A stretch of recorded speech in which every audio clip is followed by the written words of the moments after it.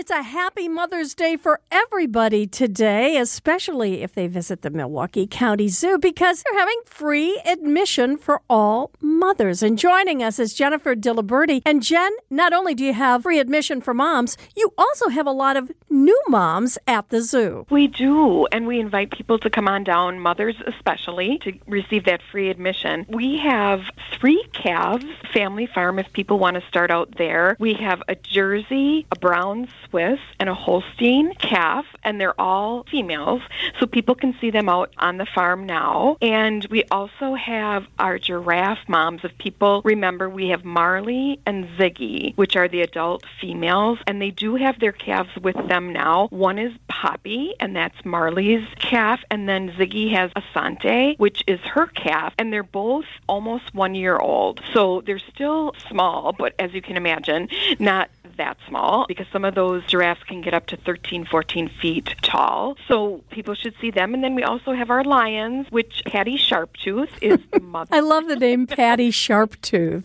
That's great.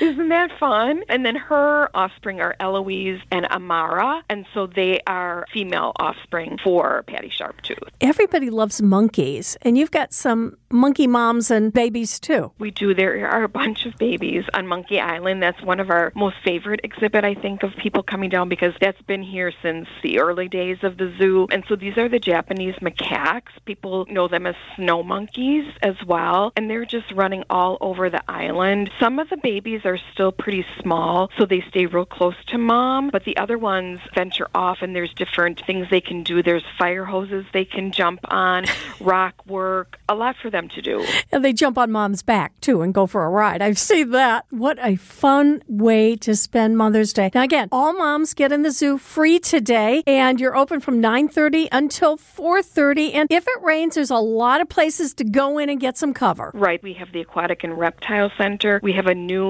anaconda over there that people can see. Her name is Olive. Very, very interesting. She's 125 pounds, so probably the biggest snake that people are going to see in their lifetime. And then we have... If they want to see a snake at all, Jen. Well, I have to say I'm kind of with you on that. I've grown to appreciate them after working here, but I cannot tell a lie. They still are a little bit creepy to me, but they are beautiful animals, too, if you think about it. But again, ape, lions, tigers, a lot of places, like you say, you can walk around our outside perimeter of the zoo and then stop in some of the buildings to dodge the raindrops. Lions, tigers, and bears, oh my. Jen Diliberti, it's always great to have you here. Thanks so much for letting moms know they can get in free at the zoo today. Yes, thank you so much.